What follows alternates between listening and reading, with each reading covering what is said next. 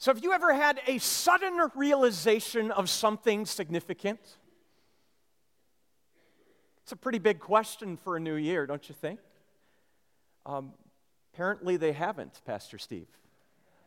I meant it. Have you ever had a sudden realization of something significant? Not a hard question, have you? Yeah. That is actually the definition of epiphany, is a sudden realization of something significant. Today is a day of epiphany, and it's a day to have a sudden realization of something significant. I had one recently. It was actually a few days before, actually the day before Christmas Eve. So it was Christmas Eve, right? And many of you know this. I have a kind of a passion, and I'm a little over the top in this. I love riding my bicycle, and I ride year-round and put in hundreds and hundreds of miles, actually thousands of miles every year now. And I love to ride. It's my escape. It's my prayer time. It's my time to get away and think and ponder and just take in all of God's creation. And the thing is, there's times of this year when the days get short, you kind of have to ride in the dark sometimes. And so I have actually taillights and headlights. They're rechargeable. Plug them right in the USB port and recharge them every day to get ready for the next ride. And I went for a night ride on Christmas Eve. And part of it was I wanted to take a pass by downtown Rochester and see the lights, and which get to see it often, but on my bike is a little different thing. And stopped in, the crowds were down there and everything, and took some pictures. It was just beautiful. It was a beautiful night, and I kept riding, and I was riding along and coming around Ludlow, past the park out there, and I had a sudden realization of something significant. Here's what happened. My headlight went out. It became very dark, and I realized in the words that Jesus once spoke, and put those up there, John 12:35, whoever rides in the dark does not know where they are going. If you're wondering, is that really what Jesus said? Actually, this is the NCV, which you might think, oh, that's New Century Version. No, this is the New Cyclist Version. Jesus actually said, whoever walks in the dark does not know where they are going. I'd like to add, if you're riding on a bike at high speeds, it's even worse. Because if you're in the dark, you're going to crash. And praise God, I didn't. I actually slammed on my brakes quickly. Like, whoa, what just happened here? And I'm thinking, I'm only a half hour, 40 minutes into my ride. My light should not have gone out. And then I'm looking at it, and the battery indicator says it was empty. It had died. Like, this is not good. I'm a long way from home. Now what? And the realization, the sudden realization of something significant came on me that night. It's not good to be in the dark. Would you agree? Actually, I'd kind of expect you to disagree, because the reality is a lot of us live in the dark, and we actually choose the dark because we are afraid to come into the light. If we're honest, it may be that people around us don't really know that's how we feel, but the reality is, as people, we like the dark. We enjoy the dark. We seek the dark. And if you haven't figured out where I'm going with this, is Scripture makes it very clear again and again that often when the dark and light comparisons are made, darkness stands for evil. Darkness stands for sin. Darkness stands for the rebellion of people turning away from the light of God. And if I'm honest, and if you're honest, we love the dark. Or as Jesus said it elsewhere, I think in John 3:19, he says, light has come into this world, but people love darkness instead of light because their deeds were evil. Why is it we avoid the light? Well, it's because coming into the light means we will be exposed. Our true motives, the things that motivate us, that give us ambition in life, and a lot of times it isn't the things of God. A lot of times it's selfish pursuits that drive us, if we're honest, and that's not of light, that's of darkness. What's that darkness look like for you today in this new year, in a time of new starts and new beginnings? What is the dark pursuits of your life look like? Maybe for you it's sexual temptation. Maybe for you it's the love of money, the worship of money and materialism. Maybe for you it's pursuits of trying to escape life because it's too painful, and so you're pursuing and escaping it in ways that are not healthy and certainly not filled with the light of God's presence. Maybe for you it's just an ongoing struggle with anger or bitterness or rage.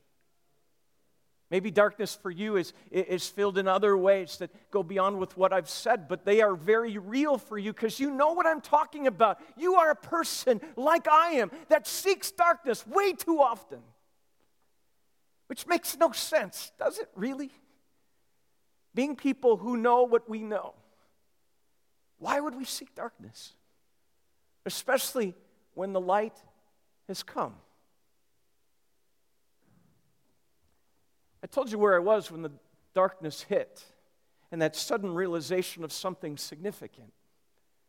Well, then something greater hit me just a few moments later as I was getting my wherewithal and as my eyes adjusted to my surroundings. I looked up and across the street, just a little ways away, was this scene. You may recognize it. It's right out front, and it was not lost on me that night. To have my eyes adjusting to the light of a nativity scene on the front lawn of St. John Lutheran Church and School.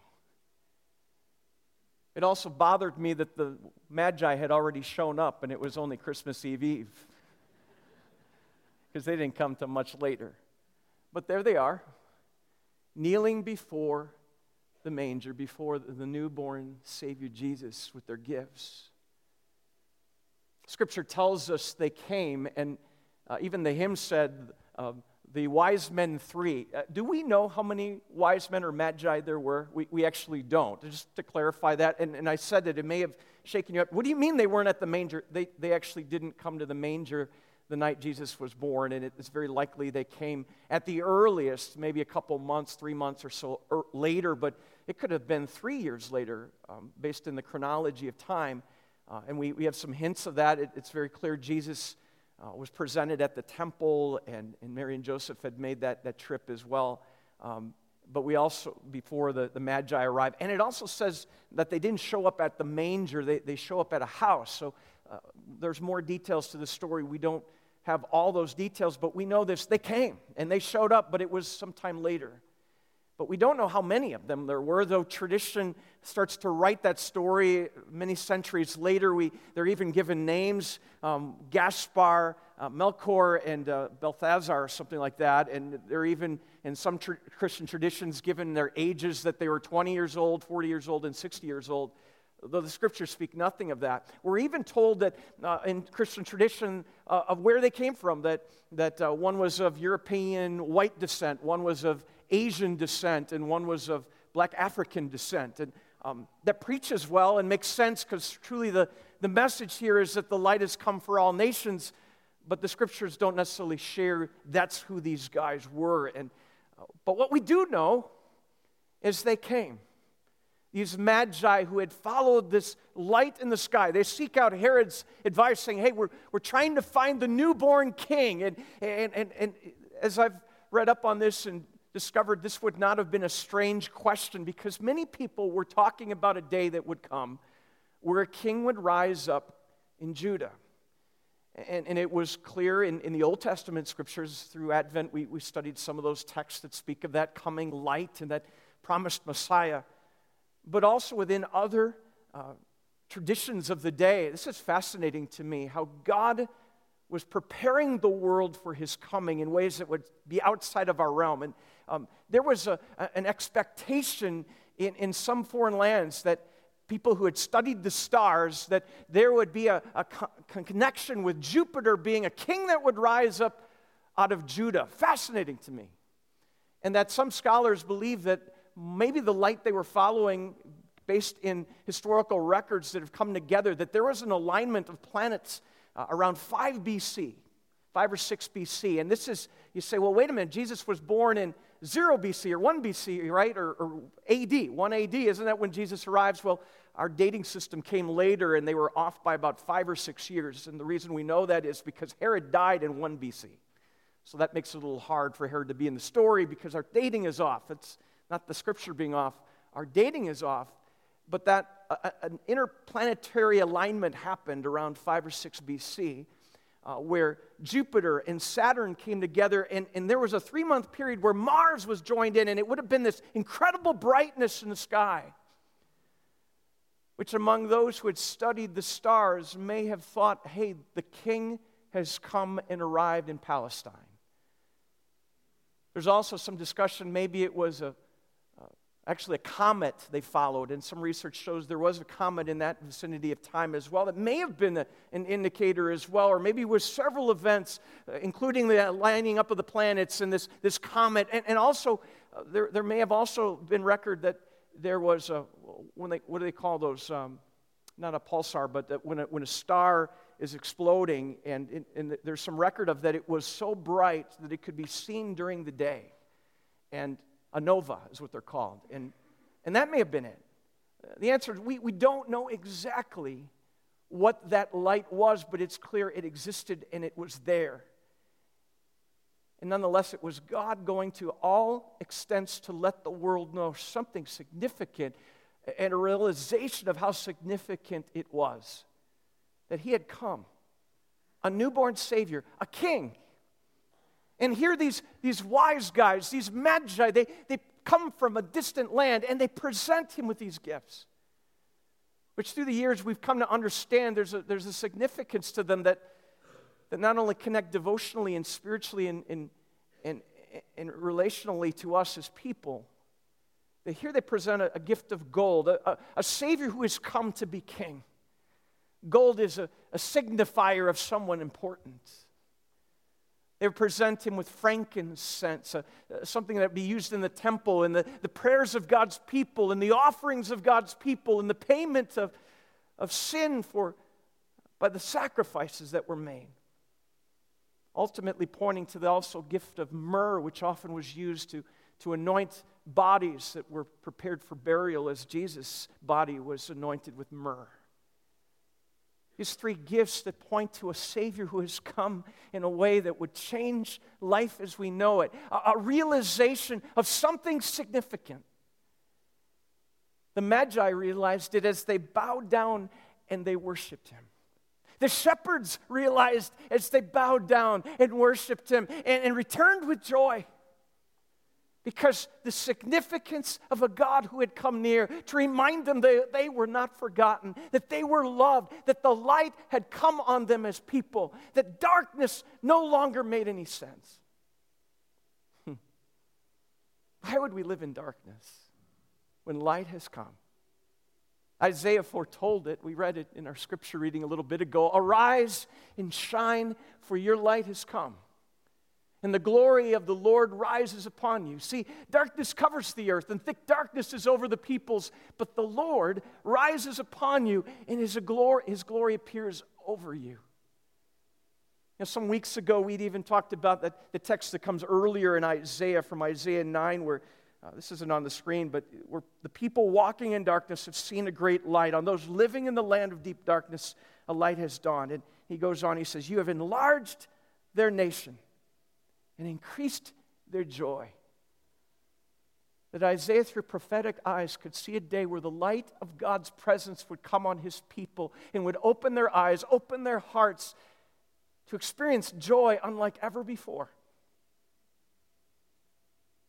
What a joy. And why is it we would seek darkness when God has come to give us something greater in His light? You know, Isaiah goes on in chapter 60, and I love the joy that he talks about here. I read this, we read it a moment ago, but he says, people from all nations will come to your light, to the brightness of your dawn. Lift up your eyes, look about you. All assemble and come to you. Their sons come from afar. Your daughters are carried on the hip. Then you will look and be radiant. Your heart will throb and swell with joy, as the wealth on the seas will be brought to you. To you the riches of the nations will come. Herds of camels will cover your land.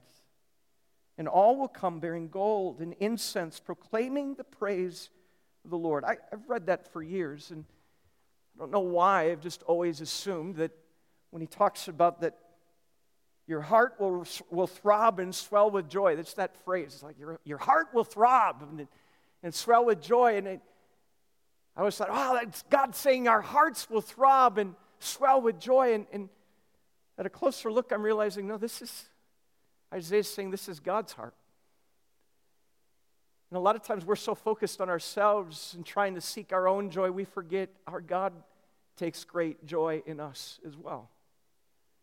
That as his people of every nation, tribe, and language, people, no matter what their backgrounds or their broken realities or sin or messed up decisions they've made, no matter what last year or the years before have held for you, that we can come to him together today as a people gathered in the light of the gospel of Jesus to know that not only does he bring us joy, but that our God's heart throbs and swells with joy too at the sight of his people who come into his presence, who grow through his word, who spend time at the sacrament where he meets them with his presence and says, you are loved and I'm touching you with my grace to remind you, you need not face this day with self-sufficiency and trying to seek darkness, but rather to live life with joy in the light of my presence and my promises over you. I don't know about you, but that's a sudden realization of something truly significant, unlike anything else in this world. Let's praise him in this new year as we pray. Lord Jesus, spiritually, we bow before you today in worship. And we thank you that the light has come. And we ask your forgiveness for all the times we have sought darkness, where our batteries have run out because we've run from you. We've escaped you and we've sought darkness rather than light. But today you invite us back to recharge us, to open our eyes, to open our hearts, to open the reality, the realization of something great and significant. And may we see it today. You are a God of light, and you've called us as children of light to live as children of light. So we pray, as we face this new year and as we face it one day at a time, may these days be filled with time in your presence, time in your word, time in worship, time receiving your ongoing promise through your presence in your supper. That, Lord, this year would be a year filled with the light and the joy that you come to bring, as we also celebrate the fact it brings you great joy when your people turn to you in your light. As your family in Christ Jesus, the one who has come to bring that light, we praise you, our King, our Savior, our Lord. In your name, amen.